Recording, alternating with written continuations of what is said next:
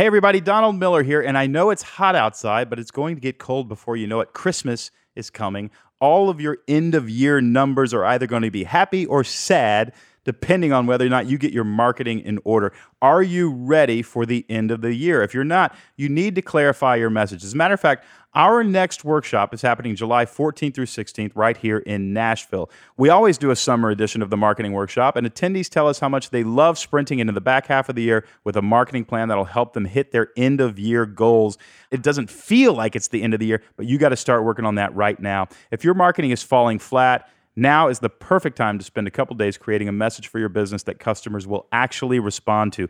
Join me, JJ, Kula, and the rest of our team July 14th for the next StoryBrand Marketing Workshop. You can register at storybrand.com. We will see you there. Go to storybrand.com, register today, and have a great end of the year. It depends on whether or not you sign up. Go to storybrand.com right now.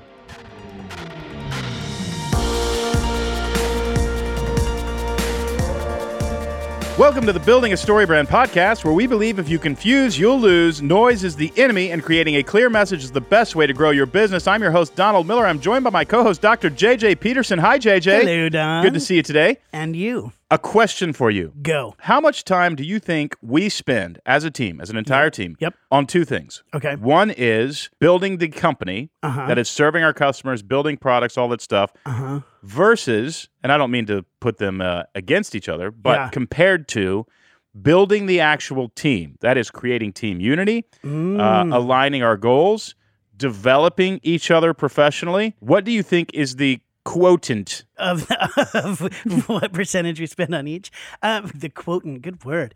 Well, I would probably say, in my mind, those two things are not, like where you kind of place them in adversarial roles. Well, I mean, just in terms of the time you spend. But I don't think you can build the company without building the team. Are you saying building the team is building the company, Yes. or building the company is building the team? Well, I would actually say building the team is building the company. So when you invest in the team and you align around goals, you cannot build the company without those things. So in my mind, they're synonymous. If you try to build a company and just go, we're only going to focus on the customers and we don't really care what's happening over here, teams are not aligned. You're not going to be able to do more.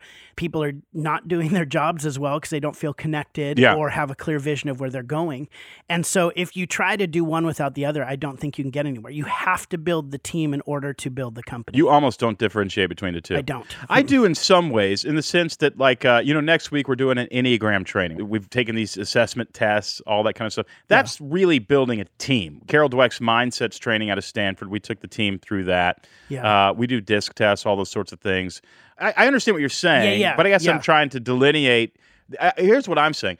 I don't think when I first started the company that I realized how much time we would actually put into just bonding and getting along and developing each person's skills so that they can do a better job, all that kind of stuff. Yeah. And it was I don't know, I can't say it's a slow process because we bought fully in within 5 years to doing that. Yeah. But you are right in the sense that it is jet fuel for serving our customers. Yes. But it is delineated. I mean, I would agree, like, those things you're talking about are not directly related to products we sell to our customers. But I don't think we could grow the business without those things. And I think that's what a lot of people who are in our stage of business, we've scaled up. We're 5 years in, which is pretty young, but we are now operating on all cylinders. Yeah. I think people who are where we are in terms of building their company have realized, oh my goodness, there's two things happening here. One is we're serving customers. The other is we're building a family or a psychology of community here.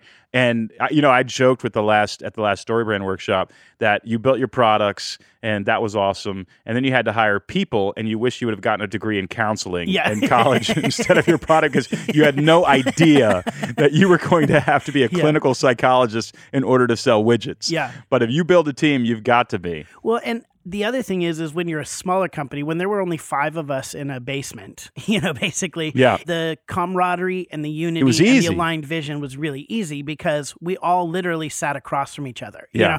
And as we've grown to about 6-7 times that size between all the people who are involved in the organization, you have to be more intentional about those things. Yeah. And continuing to bring everybody back on the same page, invest in the individuals, and be really intentional about it in order to scale up. Yep. And I think we forget that because it came so naturally to us in the beginning. and now we're learning this. And I'd say we have a really healthy culture. Yeah. But it has not come without challenges. Yeah. And that's why I love today's guest. It's Alden Mills. He's the guy who started Perfect Fitness. Yes. He sold, I don't even know what company he sold early on. He sold it for $90 million. Before that, he was a Navy SEAL and ran 3 different platoons in the Navy SEAL program. Before that, he was an Olympic gold medalist rower. Before that, he was a 12-year-old with asthma who was told he would never compete athletically. He needed to join the chess club. Oh, my gosh. See, everything else you were going to say, I was like, that's why people confuse he and I. He invented the perfect push-up. Yeah, which he stole from me. Well, he watched you do a push-up, and he said, we need a tool that helps other people. We need to make everybody do push-ups Mere just like mortals should be able to do it like JJ. They need a tool. I have a man crush on Alden Mills. He's so inspiring. He's unbelievably inspiring. Yeah. And not only that, here's the thing. As a guy as tough as he is, this whole interview is about heart. Yeah. And I've seen this over and over, JJ, and it just drives me crazy. Those who try to coerce others, it will work momentarily. Yep. And then it will, I'm telling you, it will backfire on you so fast. That's what I love about him, because individually, he is so impressive. Right. And yet, all he talks about is team and heart and loving people. That, to me, now makes him even that all the more impressive. Right? And he would turn around and say, hey, there's no way I couldn't accomplish this stuff without understanding this. His book is called Unstoppable Teams. And if you're listening to JJ and I go, yeah, we really need this. What you really need is a framework. Yeah. You need some sort of step-by-step process that, idiots like us can actually follow. And Alden has one, and we're going to go through it in this interview. It was both convicting, inspiring, and encouraging all at the same time for me as a leader. All right, I don't want to wait anymore. Here is Alden Mills. He wrote a book called Unstoppable Teams, and this is a fantastic conversation. You're going to love it.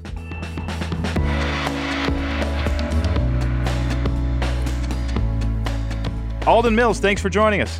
It's an honor to be here, Don. Man, I'm glad to be talking to you. My motivation is definitely to make my customers a lot more money, but there's this secondary, if not equal, motivation of just having a great time with the people that I work with. And I love your book because you've thought a lot about this. How much was building a team a part of your financial success, your business success? Let me just start with everything. Were you like me, though, that you didn't know that going into it and you discovered it, or did you know right away? Are you a team builder by nature and by desire? No, I definitely discovered it over time. And I have to tell you, it really started with sport because I just wanted to be good at something. And I just really sucked at a lot of different sports. No, I'm not kidding you. I was the kid that scored on my own team in basketball, soccer, lacrosse, hockey. And then I discovered the sport of rowing. And I realized that, you know what, sitting on my butt going backwards for a long period of time, I could do that. But more importantly, it was that, wow, this unbelievable feeling when 8 blades got in the water at exactly the same time, and what it feels like when all 8 worked as one. That was a joy that it sounds a little nerdy, but it was such a joy to be able to be part of something where no one person was more important than the other. You have to be together. You have to. Yeah. Unlike basketball, where somebody can be a little rogue for a minute and you can survive, if somebody on a rowing team does that, you're sunk. You're done. Right. So basketball is a great example. You see a lot of teams out there today that hire one superstar and they build a series of team supporters to support that one superstar. But the real joy of team building is when everybody feels like all their contributions are equal input. And I use rowing as that first example because that's what it was like in SEAL Team. There's no superstar in SEAL Team, and there's no superstar, I believe, when you start an entrepreneurial company. Well, I want to get into your book explains how to build a team, like a SEAL team or these things that you've been involved in. It's really counterintuitive, but you actually you have 3 parts, and the first part starts with yourself, leading yourself, understanding yourself. How important is self-awareness if you're going to lead a team? It's critical because a team is a reflection of its leader. And if you think of that, and I call it this mirror type effect, where an individual's ability to lead their self directly reflects on the individuals around them. So now think about this for a moment. In this basic sense, a leader shows up 5 minutes late to a meeting. Yeah. What does that communicate to everybody else? Oh, well, if that person can show up 5 minutes late, well, I can show up 5 minutes late. Right. If that person starts to say, gee, do this, don't do that, but they don't do the same thing, then people start to go, well, it's okay for me to do that. The leader sets the example, right? Right. But when you start to look at leading yourself, it's this conflict that you have internally. And I call that conflict the conversation. In much the same way you have in your book about those 3 different conflicts that have to be answered. Yeah. There is the internal conflict first and foremost. And I start the book off with a story that happened to me when I was going through Navy SEAL training in the beginning, when this guy with a half a butt cheek showed up with a deep Southern accent, actually from Tennessee. We call him Instructor Memphis. And he talked about creating a conversation between the head and the heart. Now, I've expanded on that a bit and called it the whiner and the whisperer. But how you lead that conversation, which, by the way, we all have these conversations every day, right? Our brain is constantly looking for the simplest ways, the ways to keep us safe, like you talk about, on how to thrive and survive, but to do it with the least harm for ourselves. The same thing happens with all the other people on your team. And if you're not aware of that conversation internally, it's going to be very hard for you to help people externally on the team lead that same conversation. You were an actual commander in the Navy SEALs on at least 3 different missions, really important missions. Did you learn to do that? Here's what everybody's thinking as they're listening to you. They're going, well, that's the way he was wired out of the womb. How did you become the guy who could lead a Navy SEAL command a few times? What was your transformation there, or was there a transformation? How did you believe in yourself enough to be able to do something like that? It's a really manly story. It involves my mom. As all manly stories do. Exactly. And, I'd say this, like, behind every great person is a better mom. Yeah. But in this case, I was 12. I got diagnosed with asthma. This doctor, and I still remember him. He looked like this little Danny DeVito, but with white wispy hair and Coke bottle glasses, and talking like he's smelling sour milk. And he goes, I see what the problem is with you. I didn't know I had a problem. And my mom's sitting there, and he's like, he's born with a smaller than average size lungs, and he's got asthma.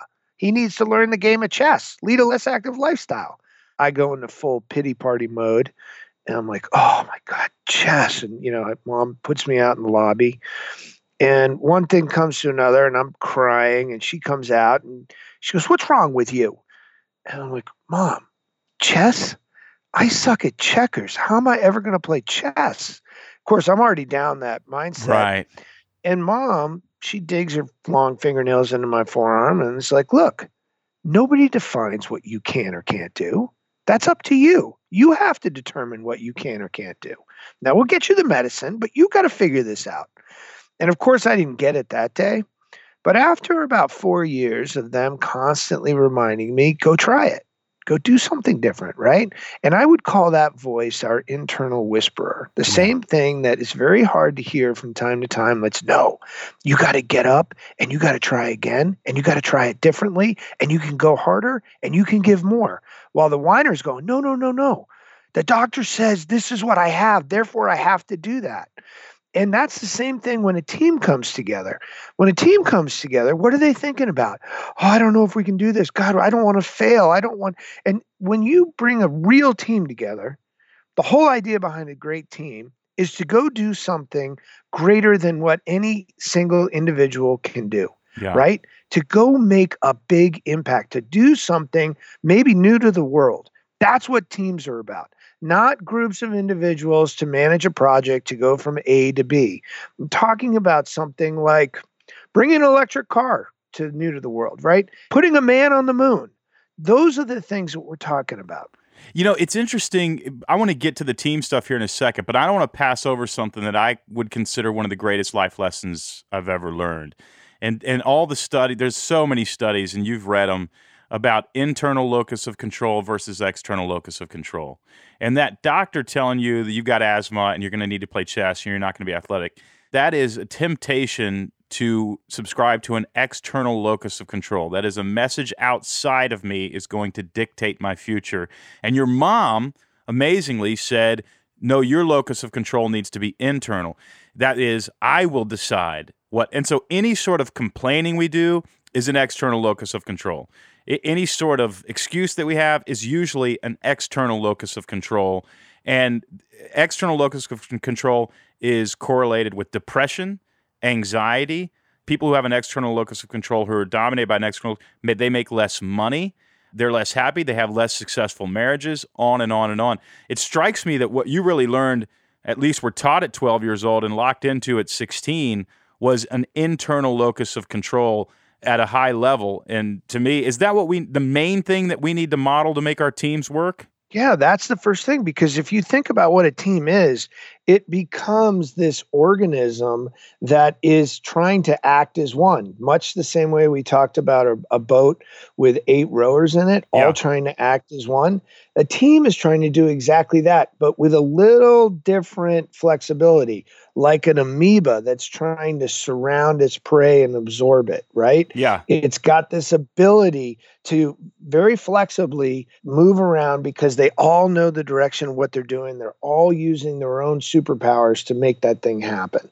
And that is a very good point, because that internal locus of control extends from the individual to how the team feels compared to their external locus of control. I love it. You say in your book, being a care-based leader doesn't mean being soft on your teammates. To the contrary, it means caring for them enough to push them to unlock their very best effort. You actually use CARE, C-A-R-E, and we're going to go through that on how to lead a team, which is interesting for a Navy SEAL to have this sort of tender side, but you actually have to care. I mean, you say it over and over in the book. On page 3, literally, you start out, you must care. You have to care. It seems like a contradiction for a tough Navy SEAL guy to do this, but so many studies are actually showing if you don't engage your heart, if you don't actually go what we call below the line, that is into the human interaction with people, you're not going to be able to lead a great team. Before we get into CARE, you seem like a very loving, caring, although tough person.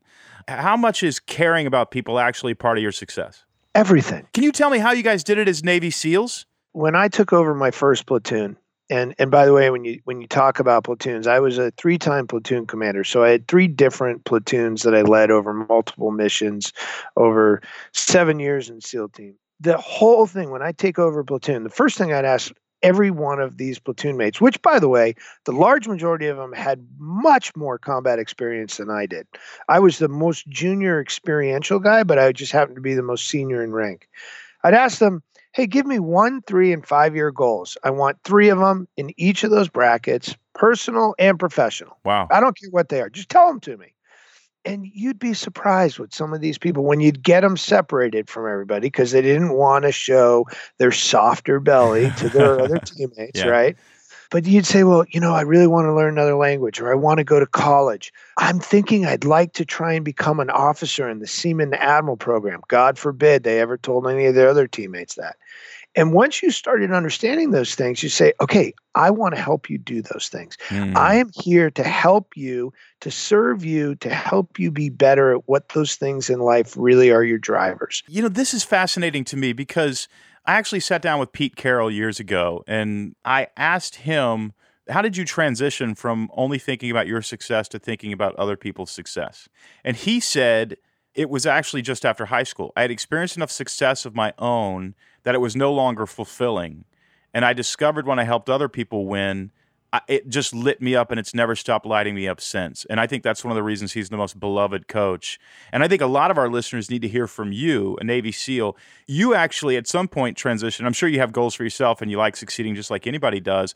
But it sounds like a big part of your heart really gets lit up by people around you succeeding. And that is, in the ancient form of narrative, Aristotle 2,500 years ago in his book Poetics, all the way through the recent scholars, there's 2 roles that happen in a story. There's the guide role, and then there's the hero role. And the guide role only exists to help the hero win. The guide is actually the strongest character in the story. They're the ones helping other people win. The hero's usually afraid, lacks self-confidence, unwilling to take action. Everybody wants to be a hero. I'm like, did you study heroes? They're a bunch of losers. The guide is actually the one helping people win. And you are talking just like a guide. We use it for marketing, but it's true in leadership too, where you're going around going, how can I help these people win? How did you have that transition? When did that? It happened for Pete Carroll just out of high school, but have you ever sat to think about, when did I start caring about others as much or more than I care about myself? When did that happen for you as a leader? It happened when I was a young platoon commander. Yeah. And that's a very insightful point that you bring up, Don. I mean, let's be honest. Having listened to your book, why did you write StoryBrand? Right? I could feel your caring coming through because you wanted to help people be successful. I mean, I suspect that's why you're doing what you're doing today, right? It is so much more invigorating. It's so much more exciting. I do believe you kind of have to play the hero for a while to figure out your own confidence, and then you can help other people win. I kind of believe that's a part of the path. But for you, it was as a platoon commander. I mean, were there some relationships that you got into where you were just like, I can help these guys win, and their dreams are just as important as mine? I'm curious about that transition for you. So first, let me just paint a little context for you as this platoon commander. I'm the Clydesdale of my class. That means I'm the biggest guy, right? I'm over 220. Actually, a SEAL team, I was 260. Is that a liability when you're on the SEALs? Yeah, it's a liability. You got these guys who are wrestler-sized people that are, or gymnastic types that can flip over backwards and do all kinds of, like human ants. They can lift 10 times their weight. I knew very early on the only way I was going to succeed is that I really needed to very quickly build up trust with the most experienced people in SEAL Team. Now, SEAL Team does a pretty wonderful thing where they take the most junior experienced people and they create a team, which is the smallest team, called a Swim Buddy, and they take the senior most experienced person and they put them together to try and close the experience gap. Oh, okay. Right? Yeah, makes sense. And that is when I got teamed up with my senior chief, it became clear right out of the gate that, okay, there were very few things that I could help him with, but the few things that I could were about digging deeper into what was important to him and how I could use my position of authority to serve him. That's very important because in one of the chapters, which is respect, I talk about how you create and build an environment of contribution. And that is a critical piece of a team where everybody feels like they can contribute. And to do that is to take your authority and give the power back. That's very hard for someone who is not self-aware, has a high ego, pride, insecurity, who wants to just keep all the power to themselves. But the more you use the power to serve the other team members, to say, no, I am here to help you be better, to help you find success, the more that, by the way, I call as care, the people will start to dare for you because they will know in the simplest form that you have their back. And they're not worried about their back anymore. Now they're worried about looking forward. Right. And that's the key.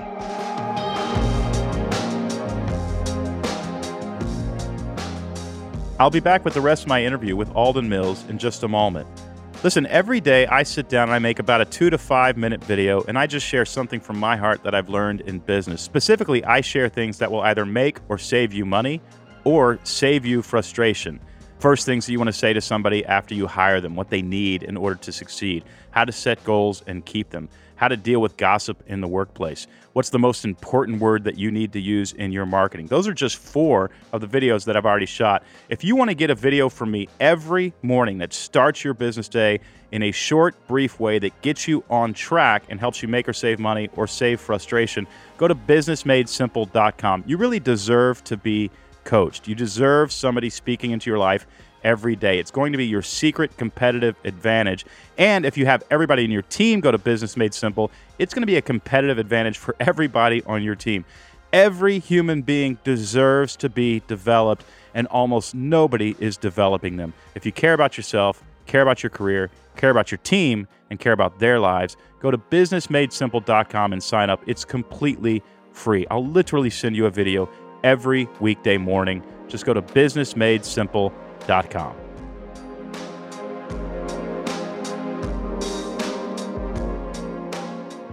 I'm going to get into the CARE framework.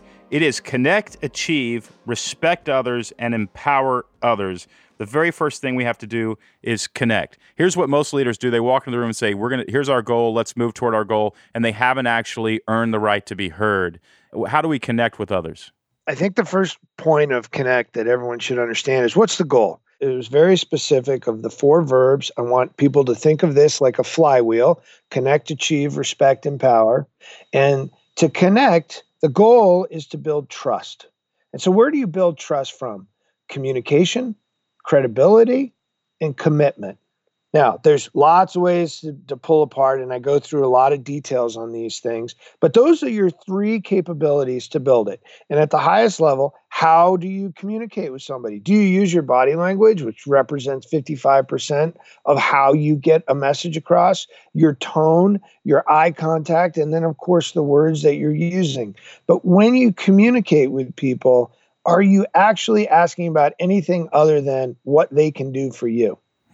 The moment you flip the conversation and say, hey, what can I do for you? Or what are your dreams, like you mentioned earlier? Yes. What are you dreaming about? Where do you want to go? What's keeping you up at night? Do you know that there are single parents on your team? Do you know that somebody just lost a loved one or dealing with somebody in hospice?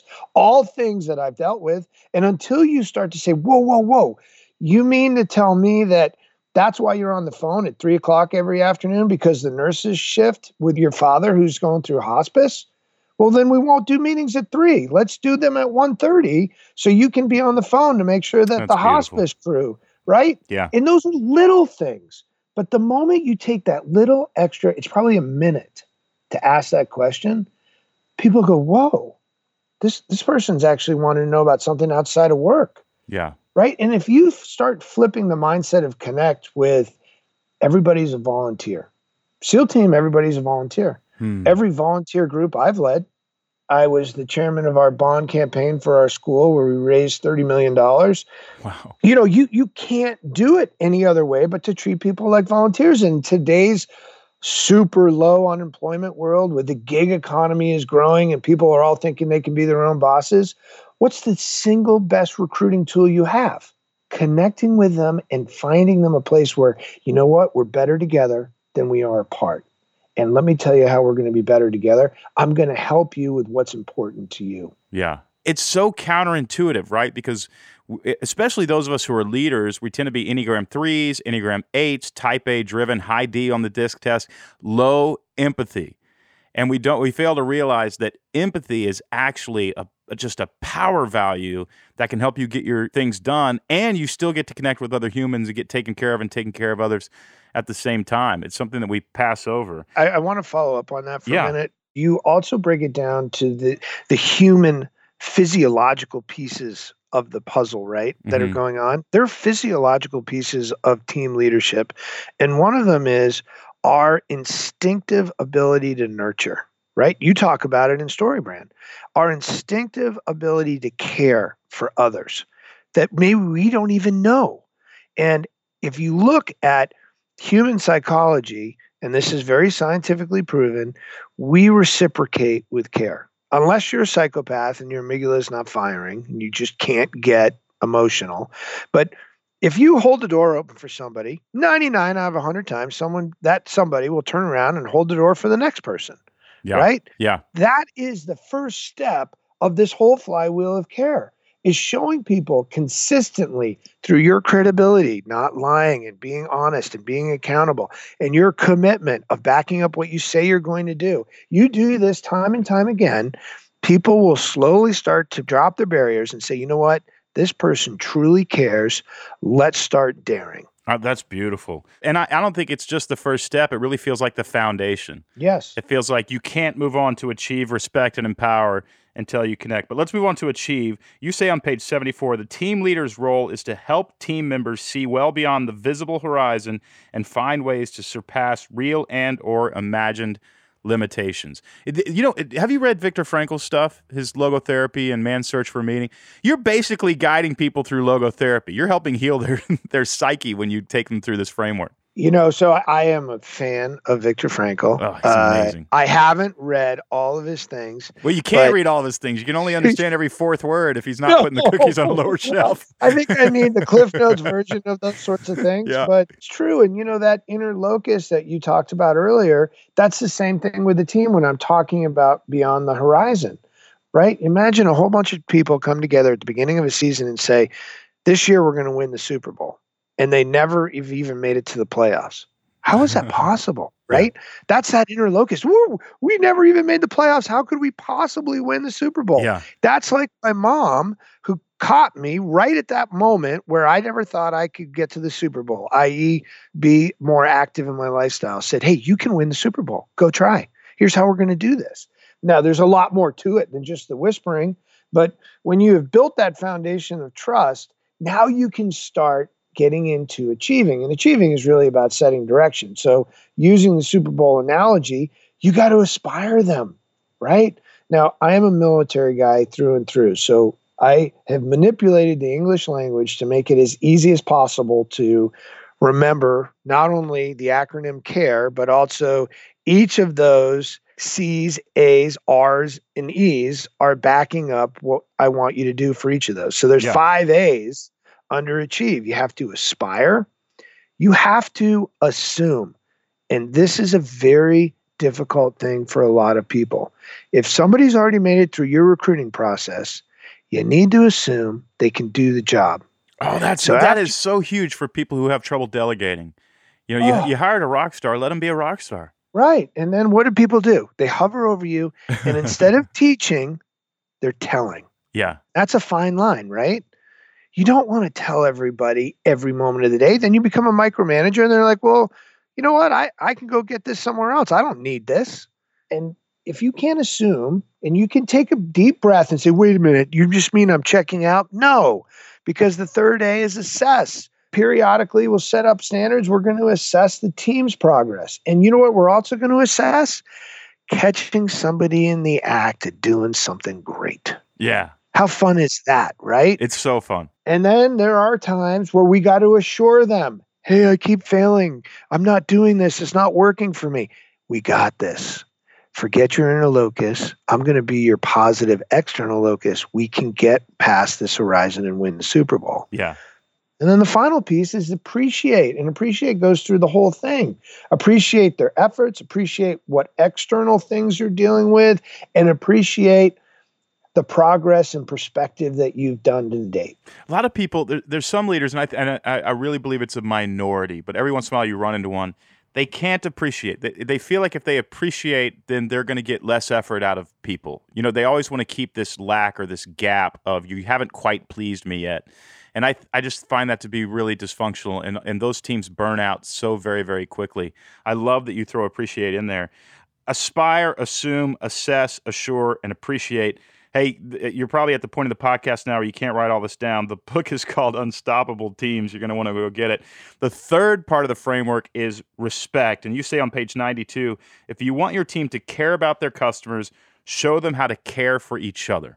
Absolutely critical. It's not enough for just you to bestow care. You must demand that each other care for each other. Now, that doesn't mean everybody's got to bring flowers or sing happy birthday and those kinds of things. What we're talking about is the care of different points of view, of different opinion. You see, everyone talks about diversity, and I think a lot of people today think diversity is like this HR focus. The true point, from my perspective of diversity, is a diversity of thought, not a diversity of heart. Your mission as a team leader is to make sure everybody's heart is in alignment with the objective at hand. But you want diversity of thought. And diversity of thought will only come when there is mutual respect, where everybody will feel safe and empowered to raise their hand and say, sir, I have a different idea. Or Mr. or ma'am or whatever, right? They feel free to push back. They feel permission to be themselves and bring their whole person to the game. Yeah, and I give this story in this chapter about a mission we were doing in Bosnia, hunting a war criminal, and we were stuck. And we were surrounded by all these troops that were walking around that were bad guys and everything. But the real thing we were stuck on is we had this digital camera. We're trying to take this picture of this person, this really horrible person. And the cars were going too fast. And this was a first generation digital camera, and it just wasn't working. And the commander's saying, hey, we're going to cancel this mission. And we're out in the middle of the woods, huddled under, camouflage netting and all kinds of things. And I'm like, does anybody have any ideas? And we came up with some pretty ridiculous ideas. And my most junior guy turns to me and he says, sir, what if we dig a pothole? I'm like, pothole? That's interesting. And everyone is like, hey, sir, I think that would work. If we dig it big enough, we could slow those cars down. We could take the picture. And you know what? It worked. It worked. Yeah. It was a risky thing because we had to go out from our cover in the middle of the night. And we set up, night vision goggles that we were wearing, and we had infrared lights all over the place, and we had the little comm link. And there's only 5 of us out there, but that worked. And then the best part of it, when you get to debrief, because debrief is a very important part of missions. I debriefed all our missions over a 6-month period of time back at SEAL Team 2. And all the new guys come in to listen to these stories and, what you can learn, because you want people to stand on your shoulders and not make the same mistakes. I called out the most junior guy and said, because of his idea, he made our mission successful. You got that picture. What do you think that happens for 2 different things? The most junior guy, how do you think he felt? How do you think the other junior guys who heard about that felt? And then the other platoon commander's going, wow, that was really cool that he did that. That's very empowering, right? Yeah. And that kind of respect creates an environment of contribution, because that's what the goal of mutual respect is. And that was a turning point for him, I'm sure. He will never forget that. One of the things that a guide does in a story, in any movie, Star Wars, Tommy Boy, doesn't matter, the guide helps the hero believe in themselves. Helps the hero transform into a better version of themselves, and you're writing the script for that. Okay, achieve, respect, and empower. You say on page 127 of Unstoppable Teams, nothing shows people you care more than dedicating time to helping them learn new skills. You actually develop your people. Without question. And the key on that becomes really helpful is if you've taken the time to understand what their superpower is. I love that phrase. Yeah, I love figuring out people's superpower, because they usually don't know they have it. No, they don't really have it, or it's locked away so much that they're like, no, I just have to be good at spreadsheets. Like, no, wait a minute. You're way better than just spreadsheets. Mm-hmm. You could be doing X. And once you've taken that extra effort to say, you know what? You are super great at communicating. We need to get you into Toastmasters. I want you to become even better at it. Awesome. That education, enabling, and engaging with your people, that closes the loop, and that empowers them to not only be owners, but also be owners of the new team members that come in, and completes the care loop and just keeps it spinning with everybody else that comes in and spins out of the team, because teams break apart. Right? Yep. Things get accomplished, new teams come together. It strikes me, Alden, as you talk, I think there's a crisis going on in the country. America is no longer developing its people. You have to develop yourself so fast that what used to be illiteracy, I can't read, is now you've got to learn something, unlearn it, and relearn something new. That's the new level of literacy, and it's moving lightning fast. We have to develop our people. Without question. And having gone to a wonderful MBA program, they're not teaching people to lead. They're teaching them a new vernacular, a new language of business. But what people really need is exactly what you're talking about. They need these life skills. And once you arm them with these life skills, Don, it's like they got their own boat. They can now navigate this to go way past that horizon, that their only limit becomes their imagination and their determination. And if you can do that for people, that is the greatest gift you'll ever receive, because I'll tell people all the time, when you give that power away, it comes back in the most important form of power there is. Gratitude. Oh, gosh. Yeah, you and I think exactly the same.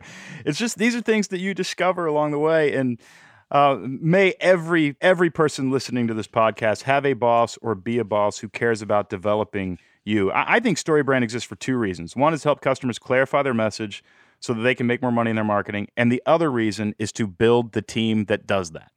Just getting everybody so that you are the best version of yourself. I want my people so valuable on the open market that I have to compete always to give them raises so that I can keep them.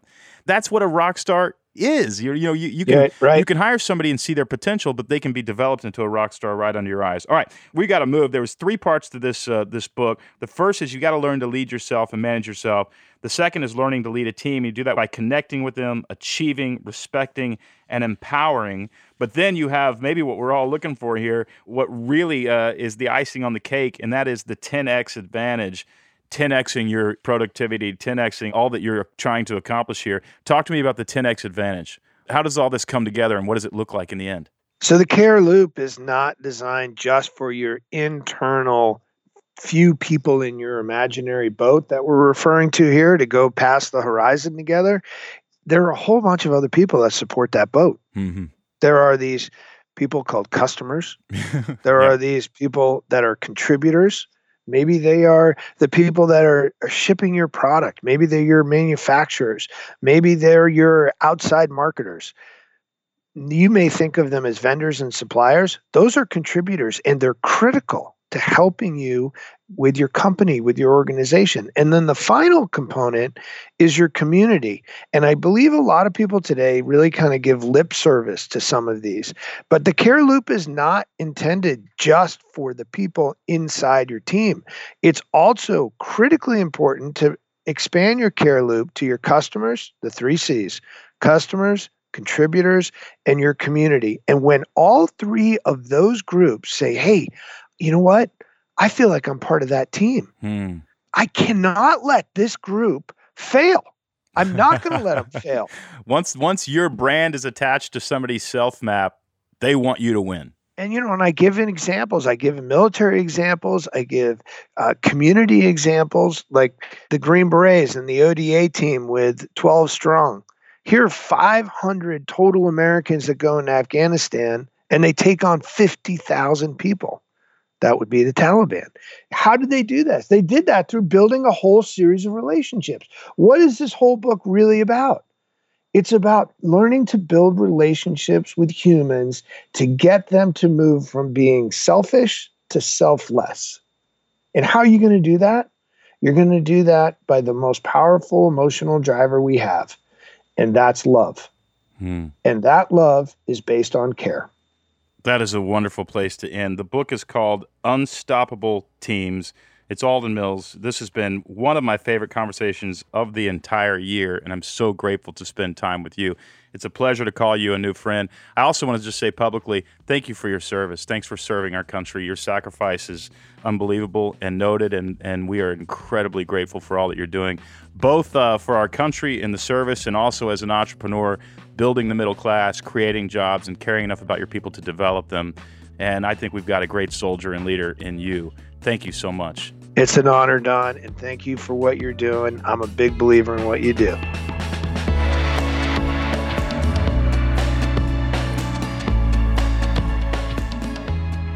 JJ, here's another secret thing that Alden didn't talk about. Yeah. Hire Enneagram 2s all around you. Which you have. That's what I did. Which you have. That's what I did. On the DISC test, I'm as high D as you can possibly be. Mm-hmm. And it's weird because I test as low empathy. I'm probably very low empathy, but I'm high sentimental. And so it's a weird kind of mix. But one of the things that I did, and I did it sort of accidentally, and now I do it intentionally, I hire people who are high empathy all around me because they're kind of like that dashboard light or that, blind mirror monitoring thing on your truck that goes beep, beep, beep. Somebody you guys do that to me all the freaking time. Yeah. On StrengthsFinders, empathy is my number one. Yeah. And I would say it's greatly affected our culture, and I have greatly benefited from that. You're good at this. And so are you. I mean, even just last night, my dad went into surgery. Yeah. And he had some complications with some stuff. And you even texted me last night, like, how's he doing? and everything. So you're better at this Well, than I you texted think. you last night because I forgot to mention it when we spent all day together. So there's I'm going to bed last night and I went, I don't know how JJ's dad is. We spent all day together. So I'm okay at it. You're better than you think. You're better than you think. But Alden is right. I mean, we've got to spend 8 hours a day together. Why not act like a family? And I don't want to say be a family because your boss, your employees, they can't replace a mom, dad, siblings. They can't do it. But in some ways, there's that scripture that says a friend who's closer than a brother or whatever.